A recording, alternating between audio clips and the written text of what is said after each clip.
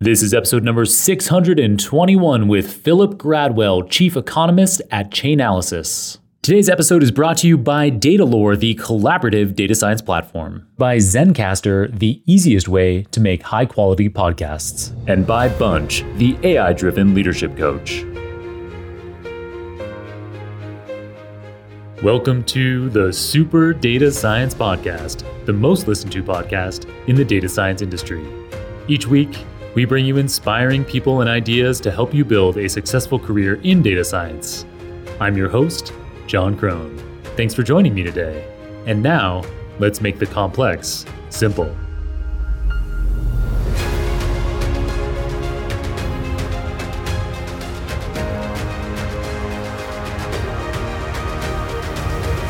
Welcome back to the Super Data Science Podcast. Today we have the brilliant Philip Gradwell on the show, guiding us through data science applications related to the blockchain and cryptocurrencies. Philip is chief economist at Chainalysis, the world's leading crypto analytics firm, whose analysis is regularly featured in major mainstream news outlets. Previously, he worked as a principal at Vivid Economics, where he helped grow the consulting firm to 40 people, eventually culminating in the firm's acquisition by the consulting giant McKinsey. Philip holds a master's in economics from University College London and a PPE degree, that's philosophy, politics, and economics, from Oxford. Today's episode will appeal to anyone looking for an introduction to the blockchain and cryptocurrencies. It'll hold special appeal for people keen to do data science with these technologies. In this episode, Philip details similarities and differences between analyzing cryptocurrencies and the established fiat currencies, his own crypto data analytics pipeline, how he develops data products for a wide range of users, including businesses, banks, governments, and law enforcement, how the blockchain facilitates innovative computing and machine learning technologies, and what he looks for in the data scientists he hires. All right, you ready for this highly educational episode? Let's go.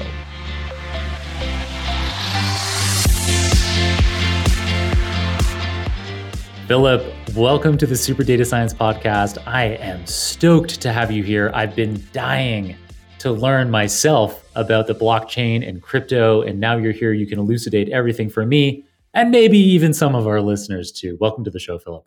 Thanks, John. I'm really excited about it as well. Just got a small set of topics to cover.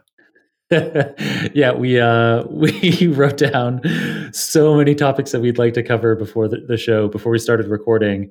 Philip and I lined up so many topic areas. This is going to be so much content for you listeners.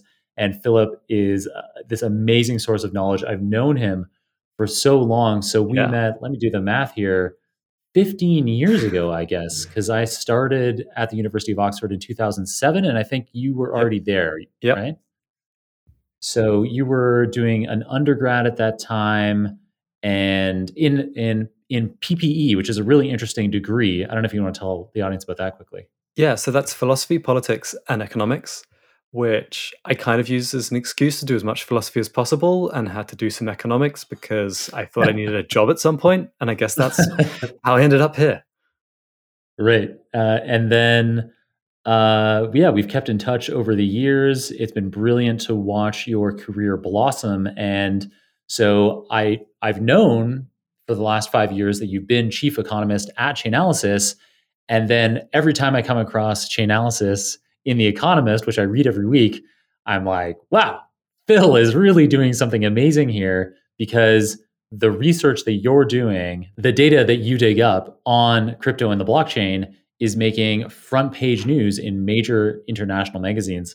So I've wanted to have you on the show for a while, and now finally here you are. Philip, where are you in the world? Where are you calling in from? So I'm currently in Biarritz in France, which may not be a place many people know, but I'm being a digital nomad for a bit. So I'm normally based in London, but currently on the west coast of France, just north of Spain. Oh, that sounds lovely. Yeah. I guess if you're being nomadic, you don't go to places that aren't lovely. When you've got the choice, you try and work it out. Awesome. So we were also supposed to be joined in this episode. We were planning on having two guests on this show, which is quite rare. Since I've been host of the Super Data Science Podcast for the last 2 years, there's only been one other occasion that we did that, but we thought that this would be perhaps another one of those interesting occasions. So we thought that we would have a Chainalysis colleague of yours, Kim Grauer, So she's director of research over there. And so she was going to talk about things like statistics on criminal activity in the blockchain or in cryptocurrencies. And she was also going to talk about crypto adoption statistics in general, because she's the author of a very well-known crypto adoption report. But Kim wasn't able to make the recording today in the end. And that ends up being a benefit to you, listener, because we're still going to have Kim on the show. We're going to talk about those topics in the future, but we'll be able to dive really deep into them with her. And we'll also be able to dig really deep into what she does as the director of research at Chainalysis. And so that leaves us being able to dig deep today with Philip, who is the chief economist at Chainalysis. So, Philip, what does a chief economist do in general, as well as specifically at a company like Chainalysis? Yeah, and so just say people really should check out the episode with Kim. She's fantastic. We'll give a huge amount of insight. Kim's also an economist as well, and we started working together. And I think we must have flipped a coin and ended up with me as the chief economist. What does a chief economist do? Like in general, a chief economist at a company is there to help the company and often the leadership navigate where the company is going and how to position itself, like as there are all these big macro changes. So in my sort of pre-Chainalysis life, I did a lot of energy economics and climate change economics, and I spent a lot of time with the chief economist of Shell. And their job was to go, okay, oil prices might be this high, or there's this climate legislation coming in, so we're going to have to change which places we go to search for oil and gas. So they're trying to look into the future and understand how that might pan out and how prices for the company's goods and services could change. My job's a bit different because I think maybe I have the title of being the first chief economist in a crypto data company. So we sort of had to make it up as we went along. And so I did a whole range of things. When you're a small startup, you just help find offices, help set up teams, all those kinds of things. But really, my day job has been to try and take a bigger picture look at all the data that we have and to go, how can we count all of the activity that's happening on a blockchain? How can we actually measure that activity? And in more recent years, how can we build products out of that understanding? Super interesting. Yeah, I understand that you do a lot of product development leadership in this role. Yeah? Yeah, that's right. So we will dig into that in a fair bit more detail later in the episode as to what that means to be leading development of a data product. But before we get there, I'd like to provide the audience and myself with more context on Chainalysis as well as blockchains and crypto in general. So my understanding is that the mission of Chainalysis is to build trust in blockchains with crypto compliance and investigation software. So let's parse all of those words for our listeners. What are blockchains and crypto? Yeah, so blockchains are like a shared database. They're this common ledger that anyone can contribute to. And say you had a normal database where anyone could just, write onto that database, it would be chaos. You would never know like what its latest state is, etc. And so blockchains have a consensus mechanism that agree on what the current state of that database is. So that's in a sense all it is. It's a database that anyone can edit, and then it has a distributed consensus mechanism to make sure that that database is correct. Nice. Okay, that's crystal clear. That is perhaps the clearest explanation of blockchain that I've ever had. So yeah, just a database that anyone can edit with a distributed compliance mechanism to make sure there's consistency across those data. All right, so that explains what the blockchain is, Philip. Then how is crypto related to that? Yeah, so people need to do a lot of work to make sure that database stays consistent, and they need to be rewarded for that. And so in Bitcoin, you might have heard it called proof of work. So there are these miners who are running computer algorithms to say, yes, this is the actual state of the blockchain, and they have to spend money. Those algorithms cost electricity and hardware to run, and so they're rewarded with a Bitcoin. Got it.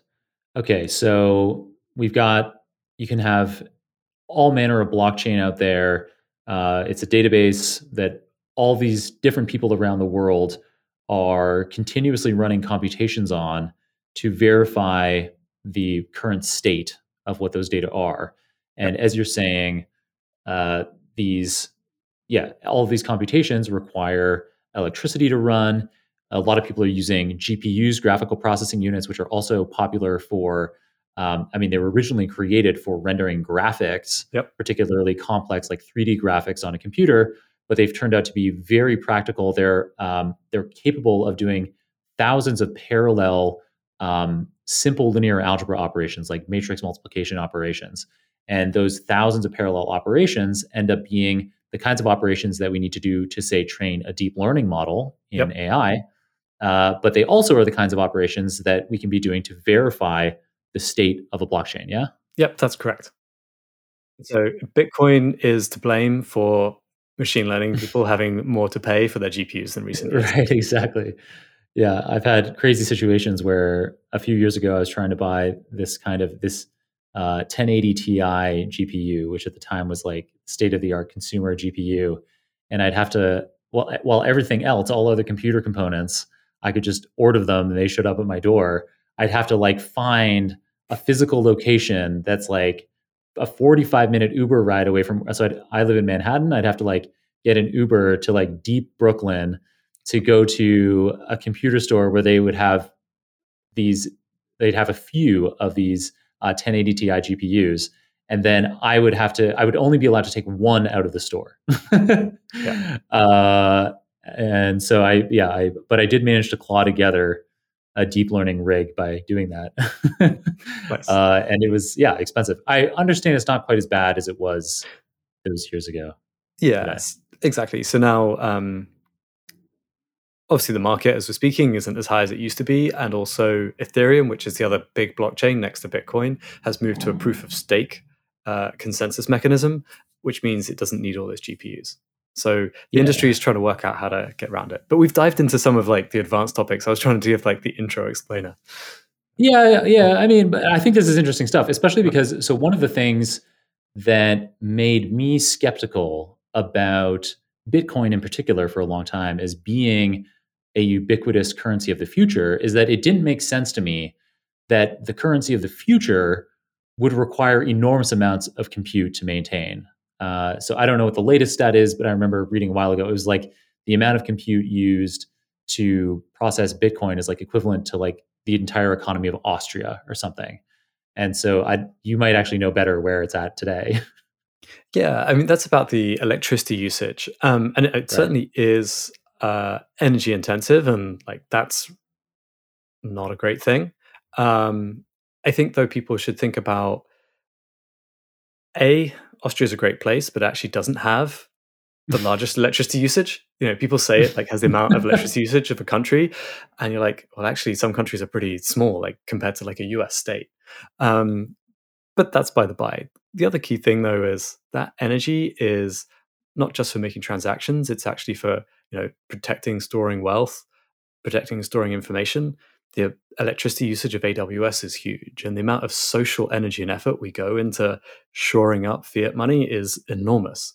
So there's a really difficult work out what are you comparing it against.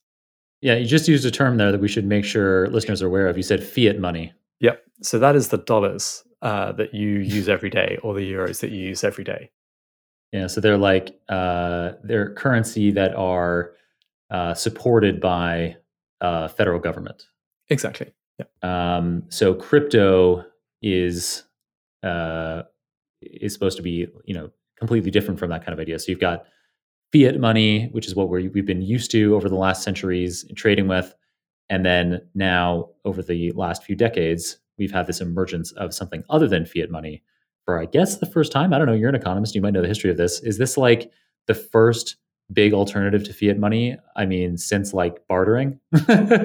Yeah. So there were like asset-backed currencies. So we used to have the gold standard. Right. And there, the supply of money was limited to the amount of gold there was. So that's slightly different from fiat. Fiat really now is guaranteed by the government and the society that backs it. Mhm. And then cryptocurrency is backed essentially by code and by that consensus mechanism that we started talking about. So we've never had something quite like this. Today's show is brought to you by Datalore, the collaborative data science platform by JetBrains. Datalore brings together 3 big pieces of functionality. First, it offers data science with a first-class Jupyter Notebook coding experience in all the key data science languages: Python, SQL, R, and Scala. Second, Datalore provides modern business intelligence with interactive data apps and easy ways to share your BI insights with stakeholders. And third, Datalore facilitates team productivity with live collaboration on notebooks and powerful no-code automations. To boot, with Datalore, you can do all this online, in your private cloud, or even on-prem.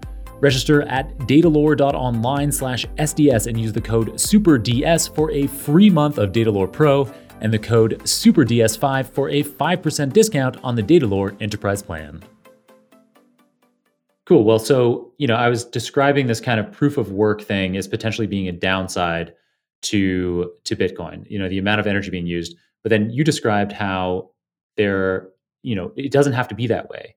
You could have another mechanism called proof of stake, which, there's been this huge merge lately happening in the Ethereum space where Ethereum flipped over from being proof of work, more energy intensive, to being proof of stake, less energy intensive.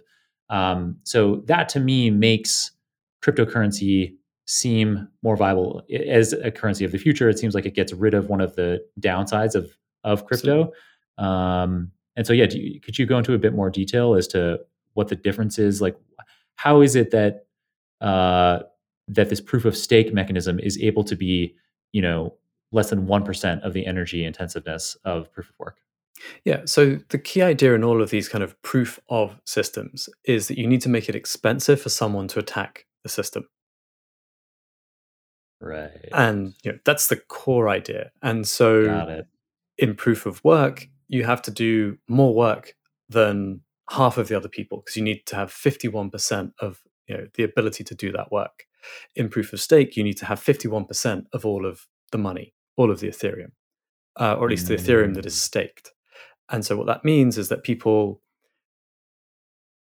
I'm sort of simplifying, but they put their Ethereum in and essentially say the next block, the next block in that chain, that's the right one. And if anyone wants to challenge them, they need to have more assets and say, actually, we kind of have more votes because you're kind of giving the assets they hold, each of them a vote.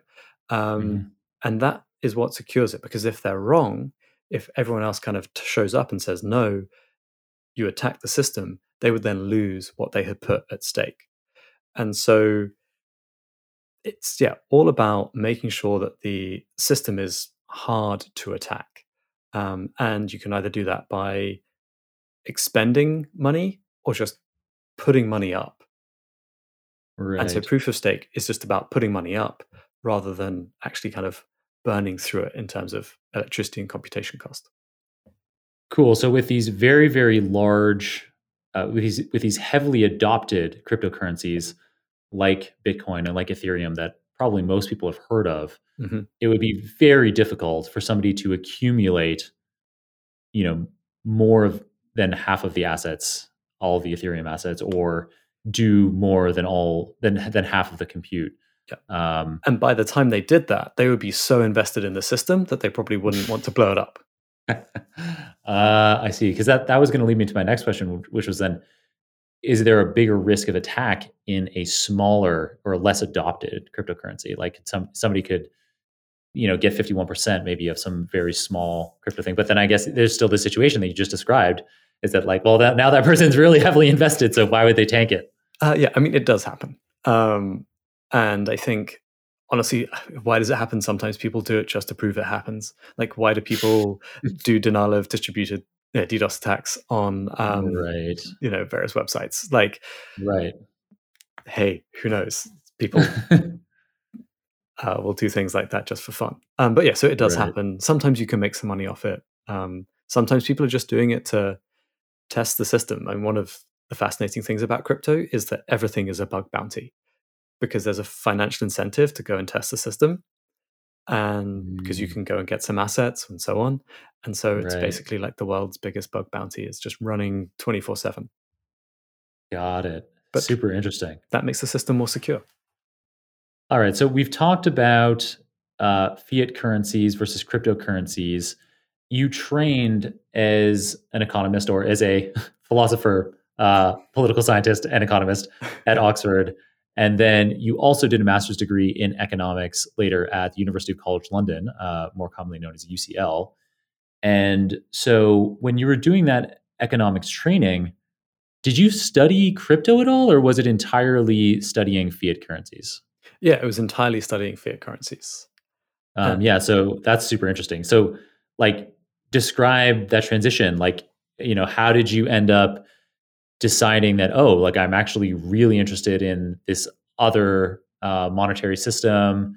And then, I guess, a follow up question, and I can remember to ask it again if I've already asked too many questions. But what skills that you developed as a traditional economist, as a fiat currency economist, are still applicable as a crypto economist? Yeah. So I think probably the first thing, like, how was my journey into crypto? So I actually did my final exams, at the end of my undergraduate in 2009. And so the financial crisis was like in full swing. And Mhm. actually, my macroeconomics exam paper, so that's like economics for like the whole economy, and there's micro, which is like on individual interactions. So the macro exam paper said, you can answer these questions as if the financial crisis had not happened. Because it basically, yeah, it's absurd. Like, Wow. what? And because it just invalidated like the last couple of decades of theory. Um, Oh my goodness. and so I spent a lot of time thinking about like an economy as an unstable system rather than a stable system, because that was basically the only way to understand the financial crisis is like a system that's in this kind of constant chaos and flux, and also maybe a system that isn't, that's open to some challenge. Uh, and then, so that was part of that journey. Um, I then just always had a deep interest in technology. Like I think I've read Tech Meme every day for like the last 15 years. Um, and that's why I heard actually about the Silk Road. So the Silk Road was the first darknet marketplace. And a lot of people listening might be like, this sounds like an interesting story. But I actually went to it for professional interest because I was an economist. And you read that people can go and like, do some bad things, but like, buy drugs on the internet, but like they can do it. And so as an economist, you're like, this was a thing that was never possible before. And now it Mhm. is. And this Mhm. technology, Bitcoin, is enabling them to do that. And so as a sort of a student of like economic systems, it's fascinating. Right. And so that was like the first time that I learned about it from this genuinely like academic perspective. Right. We didn't have to do all the drugs that we bought on the Silk Road. We just Yeah, had to buy them as a proof of point. Just exactly. like the proof of stake, the people that are like destroying cryptocurrencies by taking 51%. Yeah. Just to see that you could do it. All right, that's super fascinating. All right, and then so I imagine that a lot of what you learn, so there's probably specific economic principles, like you're saying, there are economic principles that were invalidated by the crash in 2008. So there must be other things that you learn though in these economics degrees, like econometrics, statistics, psychology. Those kinds of subject areas probably transfer to studying cryptocurrency and maybe anything. I mean, to some extent, like understanding statistics is going to be useful. I mean, I guess I'm kind of answering the question here, but I know that knowing statistics is useful for answering any kinds of questions related to data. Absolutely. And so that presumably is still faring you well Yeah, today. absolutely. And then actually, what I'd add to that is the extra things I learned were around complex systems and about network theory or graph theory. And actually, so absolutely understanding statistics, understanding how to write equations, like a lot of economics, there's basically writing equations, which you can translate to algorithm design. And then there's thinking about systems as complex systems and understanding network structures.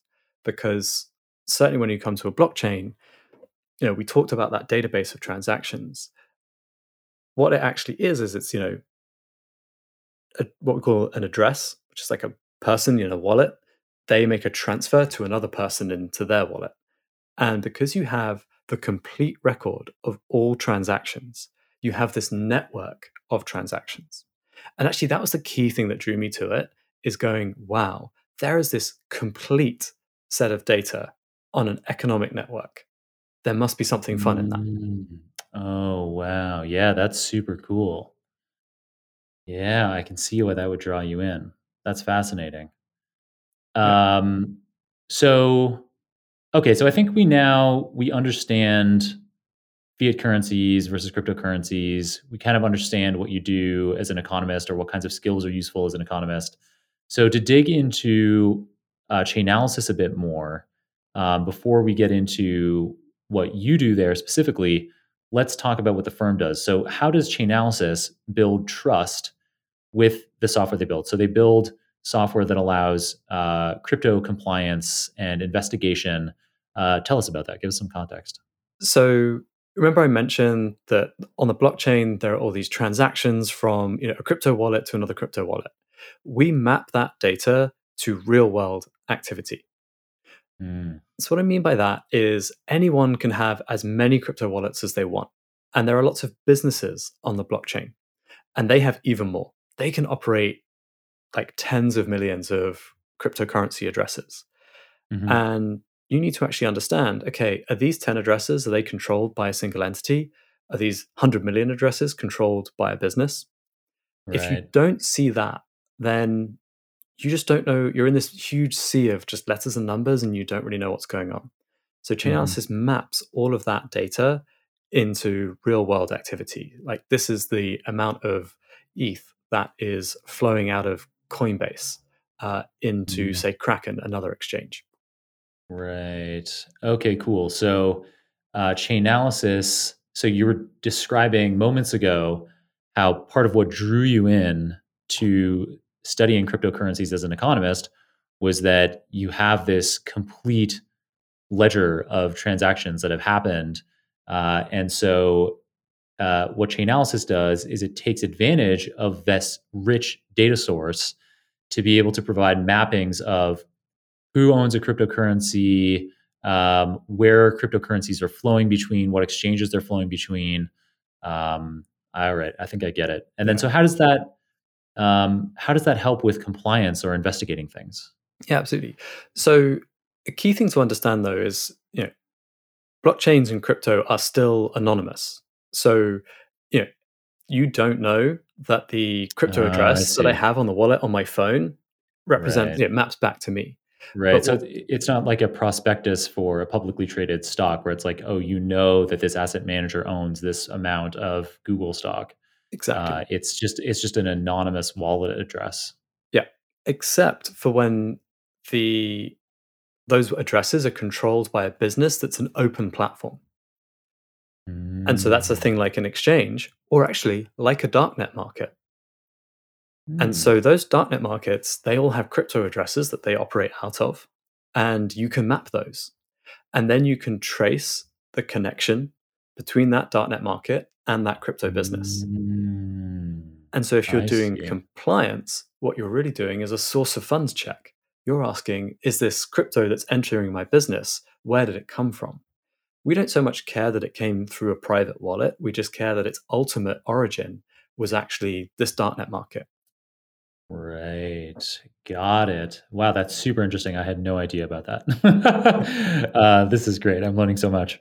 Okay, so then if you're able to track those kinds of things, if you're able to track that some crypto has flowed into or out of one of these dark markets, then what can someone do with that information? Like, is there? I guess I mean, like criminal investigators must be interested in that. So I guess they try to somehow sleuth out if somebody's a major player in one of these dark markets, they try to like sleuth out somehow who that person is or who that organization is? So what they do is they try to understand the businesses that person interacts with, because that gives them like sufficient evidence to then go to that business and say, look, we have sufficient evidence under the standards of law that the crime is being committed, and therefore we'd like to know what information you hold on that account. And that's how I they see. then can make that link between the blockchain world and the real world. Got it. And it's not just darknet markets. Like, you might have heard of ransomware. So where people, Right. go and lock up a company's computers with a virus, and they say, unless you send us some Bitcoin, we're just going to wipe it all. And people will pay that. But of course, there's an address that they've sent that Bitcoin to, and then you need to know, where does that Bitcoin, go to? Where do people cash out? So we help Right. investigators then follow that. So it's all about following the Wow. money to a point where you can get extra information. Historically, creating a studio quality podcast remotely was a hassle with many different applications required. Now, thanks to Zencastr, making high quality podcast episodes like we do at Super Data Science is a piece of cake. Zencastr bundles together all of your podcasting needs: 4K video and lossless audio recording, editing, distribution across all the major platforms, and even monetization, all in one intuitive web application. To have recordings as high quality as Super Data Science yourself, go to zencastr.com/pricing and use the code SDS to get 30% off your first 3 months of Zencastr Professional. Okay, cool. So criminal investigators can make use of Chainalysis software and analytics. Is there also a use case for commercial clients? Yeah. So if you're a cryptocurrency business, you sort of have the same almost responsibilities that those investigators have, that you have to check, Right. You what's don't want going to on. be unwittingly, yeah, because like I guess if a whole bunch of incoming, let's say you didn't know that like all of the revenue you're getting was from a shady source, Yep. that is a huge risk, because then someone could knock on your door and be like, hey, all of the money you've got, that's actually been stolen from a ransomware attack. Yep. So we need that back. Yeah, And you're absolutely. like, oh no, I've already given away all these widgets. Exactly. But I mean, actually worse than that, you would be in the US, you'd be in violation of the Bank Secrecy Act, which is like the legislation that all financial institutions have to comply with. So you can't just Oh. say, I don't know. You have a duty to know. Oh.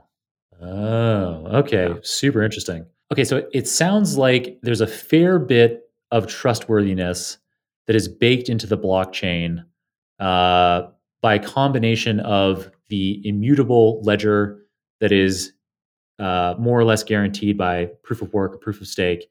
And then in addition, there are tools like those that Chainalysis offers that allows us to build trust, to have some sense of security as to who the counterparties we're dealing with are. Exactly.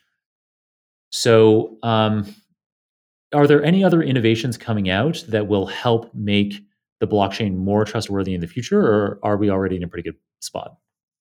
So there's a lot of transparency about what happens on the blockchain. And, I think the industry is in a constant kind of debate about how much of that transparency is good. So, what do I mean by that? I described to you that you can see everything that's happening on a blockchain. So, you can see that this address transferred some assets to this address. You don't always know who controls that address, but maybe it would be good if we could make transactions without revealing that they were made. Some people want Mm, to be able to do that. Of course, if you do that and you send a transaction for a nefarious means, then that's not a good thing.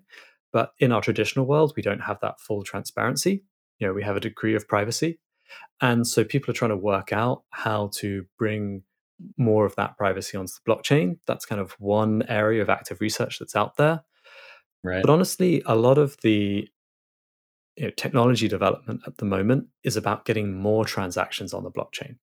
People want to be able to do more and more things. So we're kind of in this stage at the moment of increasing the bandwidth. And that's actually where most of the effort's going. Cool. All right. So yeah, let's actually talk about that. Let's talk about kind of volume. So there's a huge amount of volume that happens in the financial system, period. So including cryptocurrencies and fiat currencies, there's an enormous amount of transactions that happen every day. Foreign exchange, commodities being purchased, stocks and bonds being purchased, commercial products being purchased at a convenience store by a regular consumer. There are just a bewildering amount of transactions that happen every day. So, how is crypto asset analysis different from analyzing other kinds of financial data? So, as an example, in terms of the volume that we were just speaking about, my understanding is that there are only about 19 million Bitcoins in circulation and somewhere between 200,000 and 400,000 Bitcoin transactions per day. And Bitcoin is the most popular cryptocurrency, as far as I'm aware. So like that kind of scale, it seems to be dwarfed significantly by the amount of outstanding shares on public markets, for example, or the amount of transactions that happen of shares or currencies on public markets. So, yeah, I've given you a huge topic here now to explore. Go ahead, Phil.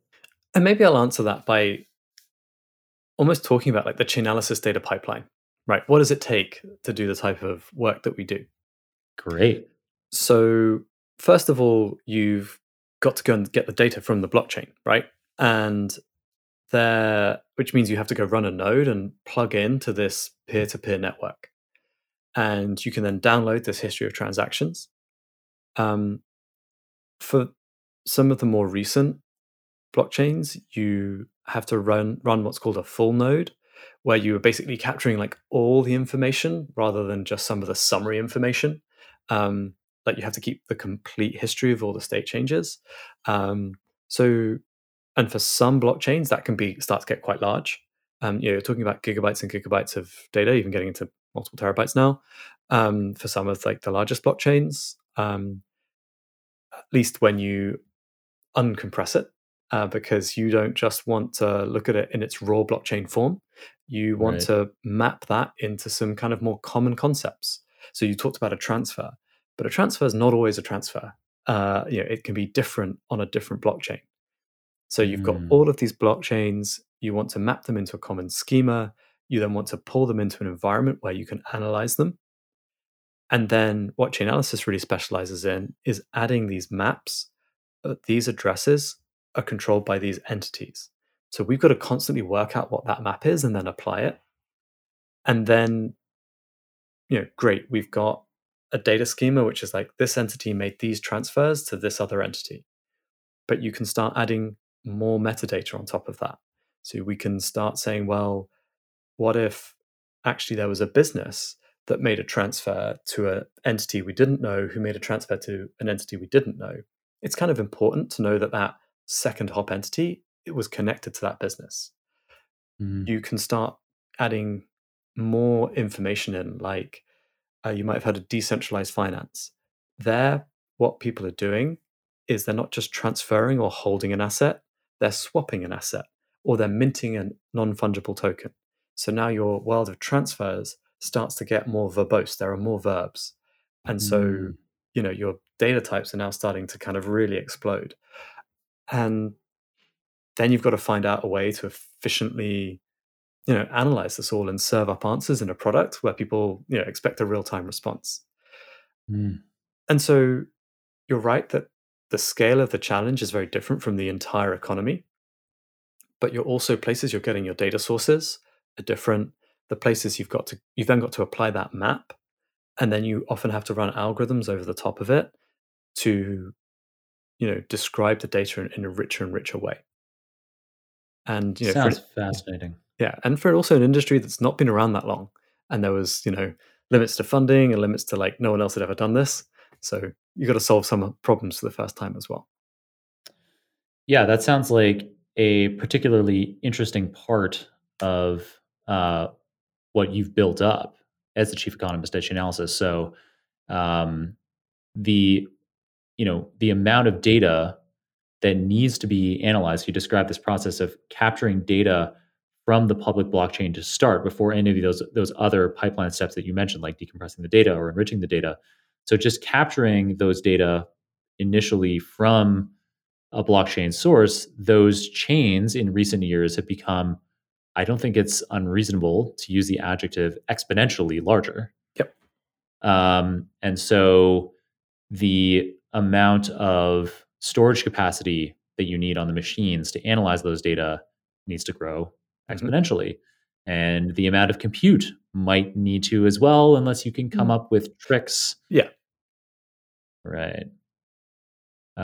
So that must have been a really interesting problem to grow with, especially as Chainalysis has enjoyed growth around the same time. So when you would have started at Chainalysis 5 years ago, Chainalysis would have had much less funding, but also the data sets that you needed to be processing were relatively smaller. And then, so as the popularity of cryptocurrencies exploded over the last 5 years, you too enjoyed, Series A funding, Series B funding, Series C funding, and those later funding rounds enabled you to presumably hire more data scientists, hire more data engineers, have more cloud compute resources. Tell us a bit about that whole journey. Yeah. So, like, I start 5 years ago, and we're like, great, let's go look at all this data, and then kind of start talking to the data engineers, and they're like, yeah, so we represent it all in a custom built in-memory graph database that's written in Java.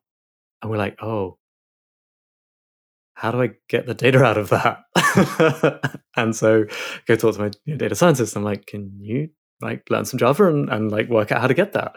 And yeah, it was kind of insane. But that's what the technology was at that time. It was actually a really fast way, as in a very responsive way, of querying individual bits of data on the blockchain, but it was very bad at querying lots of data on the blockchain. So, I described earlier, Chainalysis is all about following the money from one wallet to another. Right. That's very different from the type of data science workflow that me and my team have been trying to do, which is saying, let's look at this as a whole economy. And so what's really benefited, my team is, as Chainalysis has grown, thinking about, okay, let's get everything out of custom built in-memory graph databases. Let's get everything out of like bare metal servers that we used to run, and get it all in AWS. So you can use some like modern tooling, and then you have questions of like, okay, it made sense to put it all in the big SQL database, but actually now the blockchain doesn't fit in that. So what do you replace it with? And those have been the kind of evolutions that, yeah, basically every time I think blockchain technology and the amount of data there has kind of got bigger, we've had to raise some more money to try and solve those problems, because it really started in this kind of crazy small way. And now, I think you can do, like, people look at the blockchain and they're like, there isn't that much data here. Like Google, Facebook have solved it, but it's like, yeah, but they have Google and Facebook sized like engineering teams and budgets. And you've just got to grow in this new industry to get that. And you're not saying that Google and Facebook have solved the blockchain analysis problems that you're attacking. You just the scale of the data. You're saying Google and Facebook are dealing with orders of magnitude more data. So therefore, come on, Philip, this isn't a big deal. Exactly. But then your counter is, well, we are a small fraction. We are orders of magnitude smaller than Meta or Google. So it one day still is a big challenge. Yeah. And I think a really interesting part of that, like I talked earlier about like graph theory and thinking about the blockchain as a big network, actually running queries over very large graphs is something that's still hard for Google and Meta. Like Google Maps is one of the most mind-blowing pieces of engineering in the world. And like it took them decades ultimately and billions of dollars to be able to solve that graph problem of how you get someone from A to B. And actually on the blockchain, you can do even more complicated things, because we call it temporal graphs, because the blockchain changes over time, or the set of transactions do. And those are problems that are at the very frontier of like applied math. And so, there's even some problems that if you could solve them, you would really do great work on the blockchain that even the big tech companies aren't thinking about. And that's because we have this richer set of data that no one else actually has.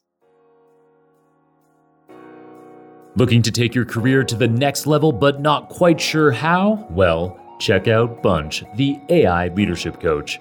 Bunch is the easiest way to learn critical career skills like giving feedback, resolving conflicts, and communicating with confidence, and you can do it in just 2 minutes a day. Bunch is not a one-size-fits-all course, but a fully personalized learning journey. You learn daily from a global community of coaches, managers, and executives from companies like Calm, HubSpot, and Twitter. Download Bunch for free in the Apple App Store. Search Bunch Leadership, that's BUNCH Leadership, or simply check out the link in the show notes. Cool. All right. So you've put the work into this data analysis pipeline that you described, where you're capturing data from these public blockchains, you decompress the data, you enrich it with other related data like NFTs that are being created. I'm probably not using the right verbs, but are associated with some crypto transactions. And then your team applies algorithms on top of all of these data in order to be able to summarize it in some way that's useful and actionable for users. So a long time ago in this episode, we described how one of the hats that you wear as chief economist is leading the development of data products.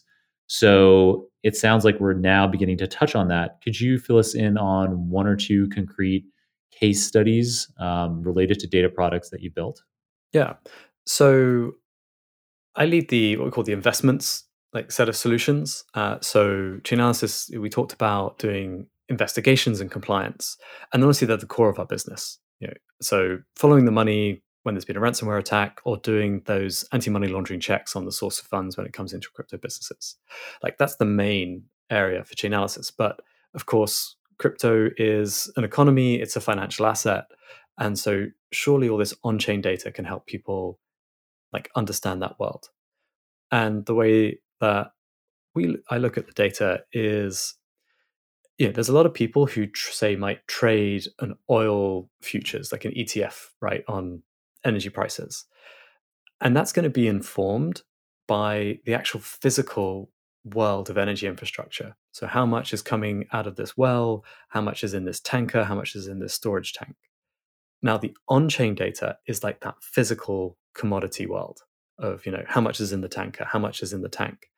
And on top of that sits all these people paper trading, because they just think the price is going to go this way or that way.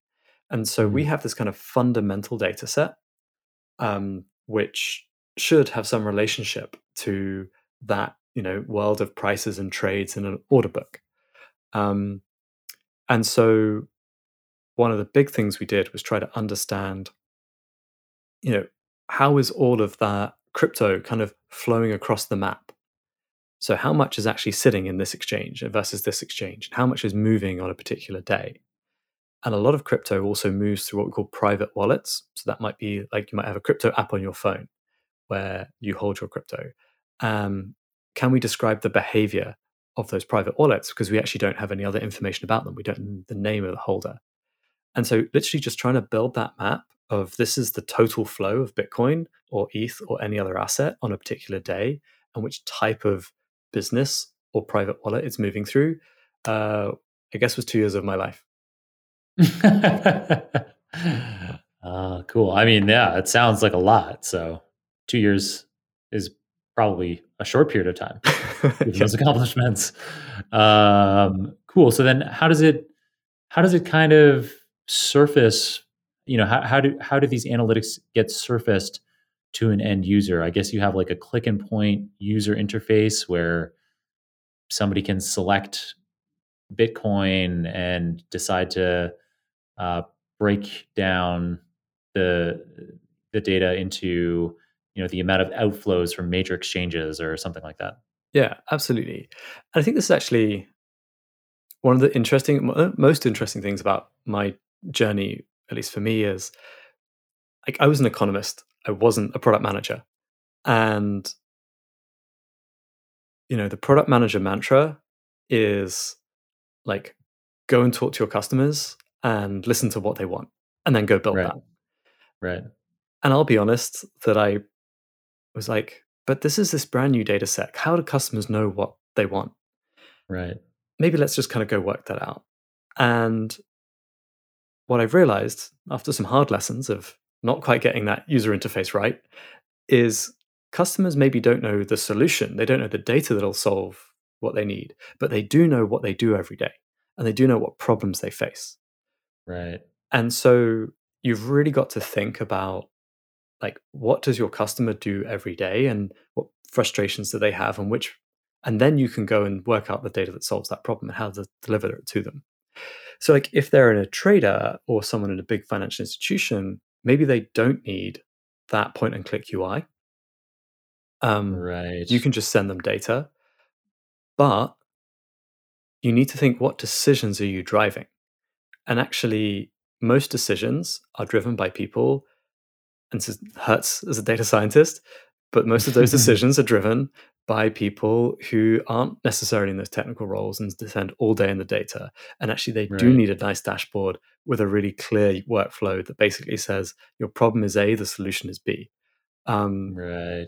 So, for example, now we're building a product that helps people understand their customers on the blockchain, and building that for marketing teams or like customer success teams in crypto businesses. And there, we're taking all of this honestly very complex data and boiling it down into these are your customers and this is how they behave. Super cool.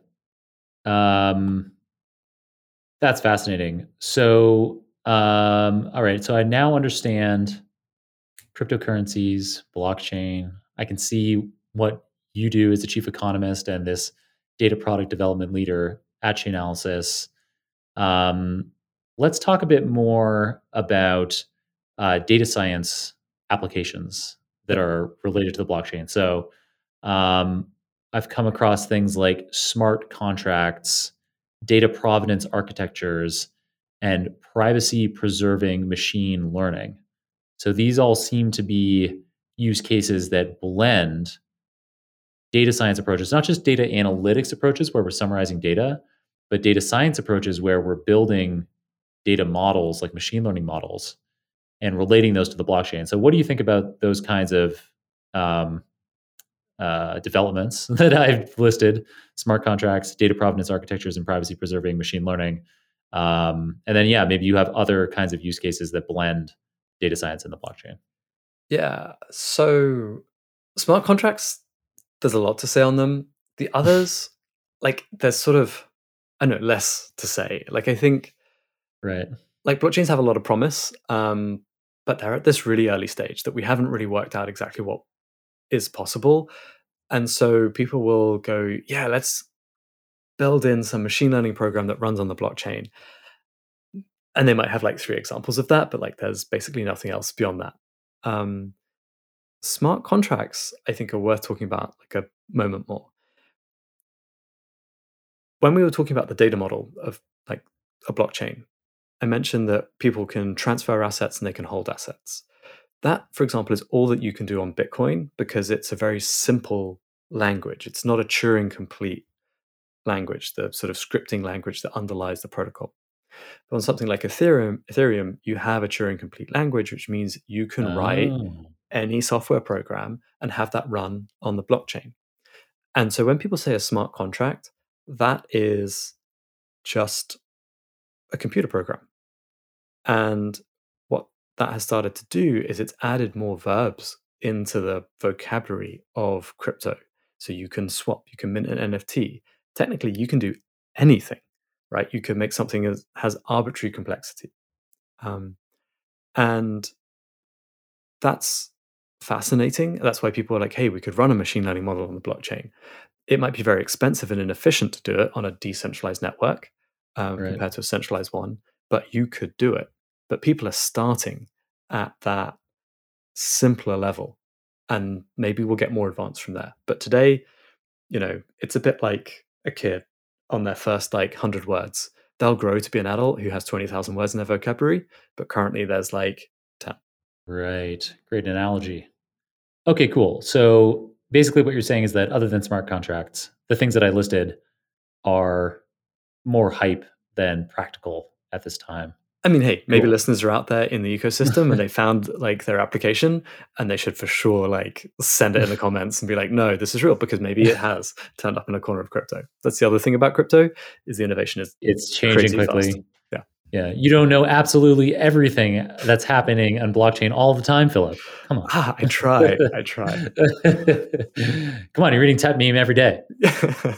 Um, okay, cool. So let's dig in a little bit. So we were just talking about um, the relationship between the blockchain and data science, and so it sounds like that's very nascent. It has an infantile vocabulary, if you will, and so potentially huge amounts of opportunity there for our listeners to be identifying new opportunities to be blending data science and blockchain.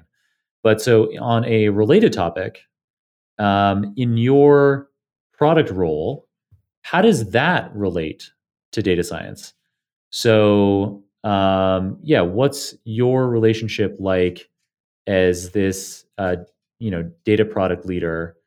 Um, yeah, how do you work with the data scientists at Chainalysis? Yeah, so I work very closely with the data science team. I'm much less hands on keyboard. In fact, I think they try to stop me being hands on keyboard, but my job is really to help set like the direction and the questions that need to be answered. And the other key thing I actually do is like it's very hard to know if you're right or wrong when you're doing analysis on the blockchain, because no Hmm, one's ever done it before. And so I also right. help bring in some of that QA experience, because I've just spent a lot of time working with the data and understanding it. So yeah, there's really two key roles. What are the questions that we should try and answer? And how do we know we got the right answer? Very cool.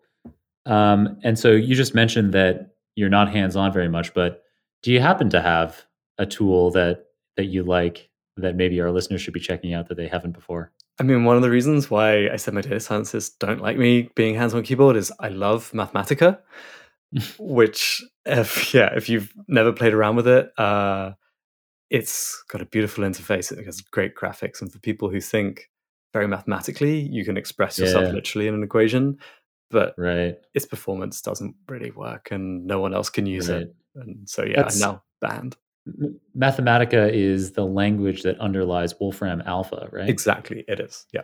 Right. So Stephen Wolfram developed, yeah, I guess he developed this mathematical language as a way of doing exactly what you just described, of being able to express yourself um, very richly with a mathematical vocabulary in a programming language. But I guess you're saying that the reason why it's not particularly widespread is it's not very computationally efficient. I mean, it has got better over recent years, but it's not as integrated into the modern tech stack as Python, Right. basically, or Spark. Got it. Got it. Well, so so that could be something if listeners haven't come across Mathematica yet and you've been looking for a programming language where you can express yourself more mathematically, it sounds like Mathematica could be something worth checking out. But even if you're just curious about a kind of an easy to use UI that's Mhm. built on top of Mathematica, you can check out Wolfram Alpha, which is freely available online and allows you to use natural language to make all kinds of interesting data related queries. Um, so the head of product at my company was actually just showing me one today. It was something like, tell me the length of this movie, whatever. Tell me the length of Gone with the Wind, expressed in dog years. Nice. Yeah. So you're like you can use this Wolfram Alpha search engine to ask these kinds of semantic questions and blend together different data sets, and it figures out how to map them together. Yeah. And like there's a lot of beauty in Um, it. It also has some of the best technical documentation I think you can come across. all right, Phil, you've led this outstanding exhibition of blockchain, cryptocurrency, data analytics, and data science related to the blockchain. If a listener is out there looking for more to dig into, what resources do you recommend for listeners to become expert at crypto or blockchain analysis themselves? So they can actually follow Chainalysis, and Chainalysis actually has a public academy where you can go and learn the core concepts around crypto and blockchain. So that's definitely one thing to check out. If you are getting to that more advanced stage and you want to go hands-on with the data, I actually really recommend Dune Analytics, which gives like a SQL-like interface to go and query on-chain data. And there are a big set of public dashboards that you can see how other people have done it. There's a big community on Twitter around this as well. So that's kind of the core places I would start. Nice. And then, so I guess that question that I just asked was kind of thinking about somebody who already is a data scientist and is looking to shore up their crypto or blockchain capabilities.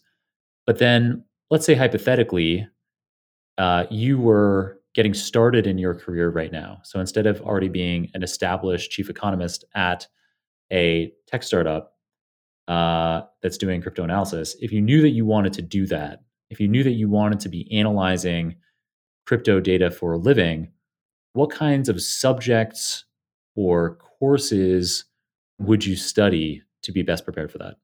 Yeah. So I would definitely learn some math concepts and some stats. It's going to be essential. I would also think about taking some finance courses, Mm. although I would try not to get too sucked down that rabbit hole.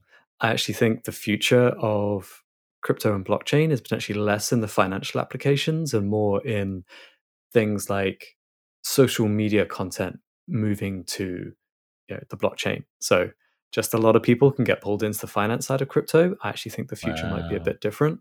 So I do the math, the stats, some finance, and then yeah, like I would try and understand the psychology of why people might want to try and get into these new systems, these new ways of doing things. So psychology might be good. I'd always give a you know +1 to some philosophy. Just to put that out there. Uh, but yeah, anything that helps you think about the world as a kind of complex system and find the sort of signal in that. Super interesting. All right. Math, stats, a bit of finance, some psychology, and some philosophy. Brilliant. Yeah. Um, and I I realized I just kind of said something that sparked a question for me, which is so I mentioned how you're now established as this chief economist at a tech startup. What's that like? Are there many chief economists or economists at all at small startups? Yeah, I think I was particularly lucky. So Jonathan, who's one of the co-founders, was also an economist, and I think he was just like, "This feels like an economy and a problem we should solve." And that probably is a little bit unusual to Mm, see economists at tech startups, but I think it's more and more common. And honestly, it's a lot of fun. So, like, if you're not necessarily a data scientist listening to this, but you're an economist, then my advice is to actually go and think about how to go and apply that in a tech company. I mean, Google very famously has Hal Varian as the chief economist, and like he wrote all the textbooks, and they did amazing economics on the AdWords auction. So, the fact that like all the auctions to display an ad to people are settled in right, milliseconds and Google right, makes a ton of money out of it largely comes down to them. But there right. are avenues in like computer game companies. Like games are economies. Um, you know, Uber certainly had a chief economist who invented surge pricing. So whether that's a good thing or a bad thing, but that's the type of thinking they did there. Right. You know, in real estate tech, there's a lot of economists there as well. So obviously you got to try and think about how those prices are going to move. Um, Mhm. but yeah, it's a fun world, and a lot of economists otherwise end up in consulting, like I did at the start. And there's something Right. really fun about going and building products that you has honestly it's just the thing you should do, I think, if you're an economist. Super cool. Yeah. I've read recently that uh, the big tech companies, at least, have been hiring way more economists than they used to. So it used to be the case that the distinguished uh, faculty that tech companies were poaching until recent years from universities, from top universities, or computer scientists or statisticians, machine learning experts, but that in the last couple of years, there's been an explosion in them also poaching the top economists from top universities. So yeah, you do seem to be, you were leading a trend, Philip. I try. Awesome. All right. So if somebody wants to work with you, if they think that you sound brilliant, which you are, and they want to be doing data science alongside you at Chainalysis, do you have any roles open right now? And what do you look for in people that you hire? Yeah, we do. We do have roles open. Oh, awesome. Even though it's, the crypto markets are down, Chainalysis is still hiring really strongly, which is awesome. And there's a huge amount of data science to be done. And really what we look for is, we do need people who will understand a bit of the data engineering as well. Like our data science teams run pretty closely with our data engineering teams. You do need a good appreciation for the sort of statistical methods that underlie a lot of data science. Because blockchain and crypto analytics is so new, you can't just put it all through a machine learning model and expect to get good results. So you're going to need that deeper level of understanding. And something that I've often found is people who have studied two slightly different topics have often done quite well. So, whether that is network theory and operations research, or it's a bit of software engineering and statistics, or I guess in my case, some very mathematical economics and some philosophy. That often stretches people, I think, to kind of be willing to go, okay, this is a new area. I'm less scared of just the blank sheet of paper that's in front of me because I've had to do that a couple of times. Right. It probably also allows you to identify interaction terms between two different disciplines that very few people in the world would be able to think of or appreciate. Yeah. But I shouldn't say that may sound like a high bar. That's not on everyone. You can totally have just studied one thing and come in, but you just got to come with that. Yeah. Looking for those interaction points, thinking deeply about something. Cool. All right, Philip. This has been an amazing episode. I always like to wrap it up by asking you if you have a book recommendation. Yeah. So one of the good books I've read recently is called Lying for Money by Dan Davies. And it's a book about financial fraud, which is fascinating because it goes from the small frauds that people might do every day and the mechanisms and psychology of them to the kind of big frauds that just change an economy. And it's just a great way, if you're in that world of kind of thinking about crypto, thinking about fiat, thinking about a complex system that might be unstable. It's kind of just a great insight to that. It's not a rule book or a guidebook on how to do fraud. But I think if you can look at the world through that type of lens, you might start to go, maybe the world could be different in that way or different in that way. So yeah, awesome. That's why I liked it. Cool recommendation, Philip. All right. And then you've had amazing information to share with us succinctly and eloquently all episode long. How can listeners follow your work after this episode? So I'm on Twitter at Philip_Gradwell. That's honestly the main place I'm at. I'm also on LinkedIn. But feel free to reach out. Always happy to chat about crypto and data. Nice. Yeah, we'll be sure to include those links in the show notes. All right, Philip, thank you so much. This has been an illuminating episode for me, hopefully for many listeners as well. Thank you so much for taking the time with us. Yeah, well, thanks so much for having me, John. It's been great.